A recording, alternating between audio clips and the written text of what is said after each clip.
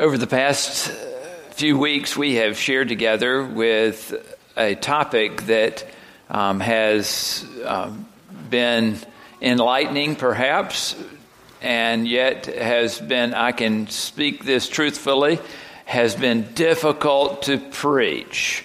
Dealing with the 7 deadly sins, of course, one of the things that preachers have to acknowledge as they get up is that they are preaching to themselves as much as they are preaching to anyone else.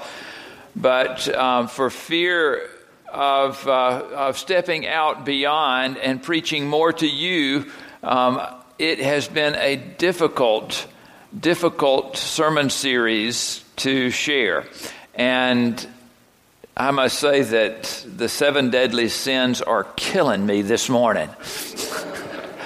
The topic is lust, and we have put this off to the very end. Actually, it is the 7th, as it is listed in the set of sins that we call so dangerous that they might evolve to the erosion of our souls. And so we consider this last topic together, and as I reflect, I was thinking about particularly our move to Warner Robins, Georgia, a few years back. Sue and I moved there in 2005. I was appointed as the pastor of Trinity United Methodist Church. When we moved to Warner Robins, we entered the city by way of the gateway, the 247 that comes off of I-75 and into town. It was shortly after we got there that I realized that the city leaders were dealing with a situation out at the interstate that I had taken notice of when we pulled into town, and that was that there was an establishment there with a large billboard that invited all who were interested to come to Cafe Erotica, which was quite an establishment. But the city leaders did not feel like it was representative of what they wanted Warner Robins to be known for. And so they were coming up with as many ideas as they possibly could of how to shut Cafe Erotica down and not let it be there any longer. I don't know exactly how that evolved and what came to be, but I heard that one of the city leaders finally just purchased the property on which the establishment sat and then dismissed them as clients in that area. And so that business faded away. They took the billboard down and all seemed to be calm. Interestingly enough, only a few months had passed and someone else on the next lot over opened another such establishment. And so it was obvious that this seemed to be a losing battle on the part of the city leaders, and so I think that they gave it up. It may be in your mind that this is an indication of just the state of our country and maybe even the world at this point, that this would be such an issue. And I would say that there is probably a greater awareness of this in our world today simply because we are so connected with so many informational sources. And there is this awareness of, at least in our midst, of an earlier innocence, even though that innocence may not have been so true to the culture that surrounded it. There was a sense of innocence there. I have particularly been aware of this with the one of my favorite shows of all time is the Andy Griffith Show, and the stories about Mayberry. And of course, nothing ever went on of this nature in Mayberry at all, so that was off the table. But in one of the other favorite shows of mine, I was reflecting on this even just recently with the death of Mary Tyler Moore. I was remembering back to how she was involved on the Dick Van Dyke Show. Do any of you remember this? and how in their married life together, that in the master bedroom there were single beds. Do you have any recall of that?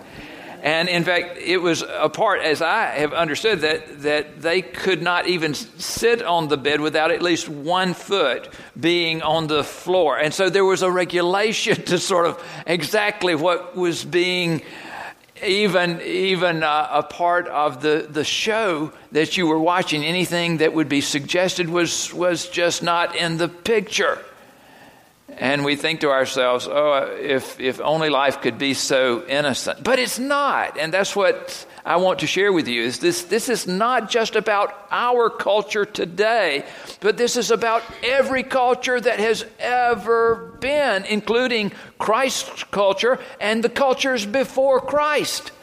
That lust has been a part of the culture, and that it has been there for many, many, many generations prior to our even becoming sensitive to it today. Even our early church fathers and mothers, no doubt, struggled with this, but particularly I'm thinking about Augustine right now, and how in his Confessions he wrote these words. He said, "Lord, make me chaste, but not yet." Now, he was thinking and sharing sort of his prayer as a young man at this point, but he was so reflective of everything that was going on in his world as well. Paul's letter to Thessalonica that we have had that segment read from this morning is not reflecting just that Thessalonica had a problem with lust where other communities did not. It was just that this letter particularly had to be addressed to them. It wasn't that all of the other places around the Aegean Sea were not also struggling with the same matters that Thessalonica was struggling with. He says in this letter, for them to abstain from fornication, which is just another way of saying casual sex, to abstain from this and not let it be a part of who you are. That word is an interesting word. It's one that we do not hear very often. But a few years back, when I was at annual conference down in Savannah, Georgia, this annual meeting where clergy and delegates, lay delegates come together to discuss church business and to share life, we had an afternoon where there was an opportunity for us to go to a mission event close by. There were all kinds of things that we could be involved with. We could be involved with Habitat for Humanity or hospital chaplaincy. One of the places that we went to was the old Savannah City Mission. And there was a van that pulled up at annual conference, and in fact it was picking up people through the day. But on the van that I got onto, there were only 2 or 3 people that were on the van and headed in that direction. The driver happened to be one of the guys that was cared for by the mission and had involved himself in becoming a part of the organization, the structure there. And I was sitting up near the front, and he was making conversation, and I was chatting with him. And he said something that caught me off guard. He said, "I have a problem with fornication." And I thought, I've misunderstood what he said. And because you just don't ever hear that word, you know. And I said, "What?" And he said, "I have a problem with fornication." And I didn't know what to say at that point. And he continued, he said, but I've been chaste for 6 months. And I said, "Oh," and I knew nothing else to say at that point, and don't remember anything else about the conversation. But I thought to myself, we have gone back into a biblical language that even I do not use. And yet he was feeling very connected with what he had been reading. Our culture is infused with sex, and even though we didn't invent it, perhaps we have perfected it. Pornography is a hear me on this, $1 billion industry. Multiple billions of dollars are spent not only in the United States, but also around the world. And this is a part of the culture in which we are living. In fact, the churches today that I am aware of are doing their best to stay relevant to this particular issue. One church in particular, strangely enough, in seeking to be relevant, even named itself in regard to this issue. You know what it called itself? And this is a United Methodist church. It was formed about 3 years ago. It is called 50 Shades of Grace United Methodist Church. I told Sue, I said, I think I could have come up with a better one than that. But it was obviously on the minds of the people that were doing the organizing for that church, that they wanted to be relevant to people. Frederick Buechner says that lust is the craving of salt in a person who is dying of thirst. Think about that just a little bit. That's a fascinating definition. Lust is the craving for salt in a person who is dying of thirst. You remember Moses went up the mountain. He came down with the 10 Commandments. And as these were shared, the seventh in that list was, thou shalt not commit adultery. It seems pretty clear, doesn't it, to us? I mean, it is no quibbling over this as to what that means. And yet even the leaders of Israel, post-Moses, had struggled with what this would mean in their lives, because you always are making adjustments in your mind to whom this might apply.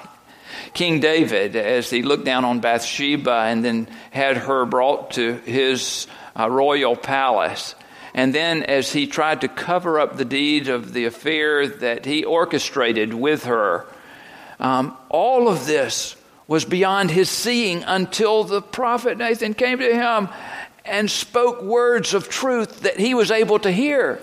The thing that is so remarkable to me is that the people of Israel let him get away with it. There in the scripture, there was the direction in these Mosaic laws that were developed and became such an intricate part of life in Israel. There was specific instruction as to how to handle persons like this, and it wasn't good. And yet, David never ceased to be King David on account of this. Exceptions were made to the rule. And yet everyone knew that this was not right. As Solomon was growing up in this household, as his life was being lived out, surely he knew. And he was trying to think to himself, how can I do better than my father, who made exceptions to the rules? And so in an effort to not make an exception to the rule, what did he do? He just began to annex wife after wife after wife until there was no question about his relationships with other women. He just would marry them if he wanted to have a relationship with them. He added to his kingdom in order to prevent him from being disloyal. Is it any wonder that Jesus says in Matthew chapter 5, in his Sermon on the Mount, you have heard that it was said not to commit adultery. But I say to you that everyone who looks at a woman with lust has already committed adultery with her in his heart. It's interesting how he applies this particularly to the men in this patriarchal culture, which would have been far more inclined to blame the woman than to blame the man. Jesus is switching gears on the culture right there. Paul's letters are this beckoning for us. In 1 Corinthians, he says, for your body to be considered a temple of God. And here, in this passage particularly, did you hear how he is saying not to do harm to others? he says that each one of you know how to control your own body in holiness and honor, not with lustful passion like the Gentiles who do not know God, that no one wrong or exploit a brother or sister. This is the matter that's so crucial. It reminds me of John Wesley's general rules. 3 rules that John Wesley would preach to those that would listen. He would say, do no harm, do good. And then this last one is interesting because he said, attend to the ordinances. That was his way of saying, take communion, go to church, have church at home, be in prayer, be a people that live into the very love relationship that you want to have with God. So do no harm, do good, and stay in love with God. Stay in love with God in your life. And these are good instructions, especially about this topic of lust, because there is a destructive nature in casual sex. Christopher West says, sex is not just about sex. The way we understand and express our sexuality points to our deepest held convictions about who we are and who God is, the meaning of love, the ordering of society, and even the ordering of the entire universe. Now, this is a little hard to believe, isn't it? That someone's Saturday night fling might have something to do with the entire universe. Third-rate romance, low-rent rendezvous is just about third-rate romance, low-rent rendezvous. It's not about the universe. And yet, I believe he is onto something here. That there is this erosion of the soul. The more we allow ourselves to be filled with a sense of misunderstanding about the nature of the gift of sexuality and sex, we find ourselves becoming less the person that God wishes us to be. Lust is a deadly sin. One good way to see all of this is, of course, in this celebration of wild and expressive nature called Mardi Gras. And you will see it if you turn on your televisions or flip on your computers. I will tell you to be careful if you Google Mardi Gras and New Orleans in the same query. It is amazing what will come up because persons are wild and unrestrained during these days. I guess perhaps because they're thinking to themselves that Lent is a time in which we would put all of this silliness aside. And yet this is a way of undoing what Lent is supposed to be. Lent sets the precedence for us to know how to live our lives eternally, not just for a season. Maxie Dunham says that lust is desire apart from commitment and responsibility. How can we change this? I love the story that Jesus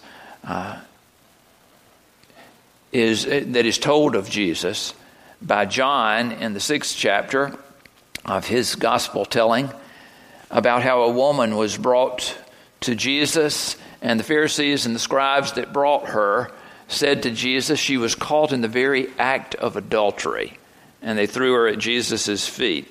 And of course the implication was, okay, so what are you going to tell us to do with her? They already knew what to do with her. The scriptures, they said, the Bible's telling, Moses is telling, is such that we are to put her to death. What do you say, Jesus? And Jesus was scribbling, doodling in the sand, and looked up at them. Do you remember what he said to them? He who is without sin cast the first stone. And they scattered to their corners. And when no one was any longer there, he looked at this precious woman and spoke to her and said, "Woman, where are they? Has no one condemned you?" And she said, "No one, sir." And Jesus said, "Neither do I condemn you. Go your way, and from now on do not sin again." She knew that she had been caught. I have a question for you. It raises my awareness when I think about who it was that they brought. They threw the woman there from this patriarchal structure. They threw the woman there at Jesus' feet. I want to ask, where was the man? Where was the man? It takes two to tango, right? Where is the other accused? They had let him off, obviously scot-free. Neither do I condemn you was Jesus' look in a new way at an old subject. This is not about condemnation or judgment.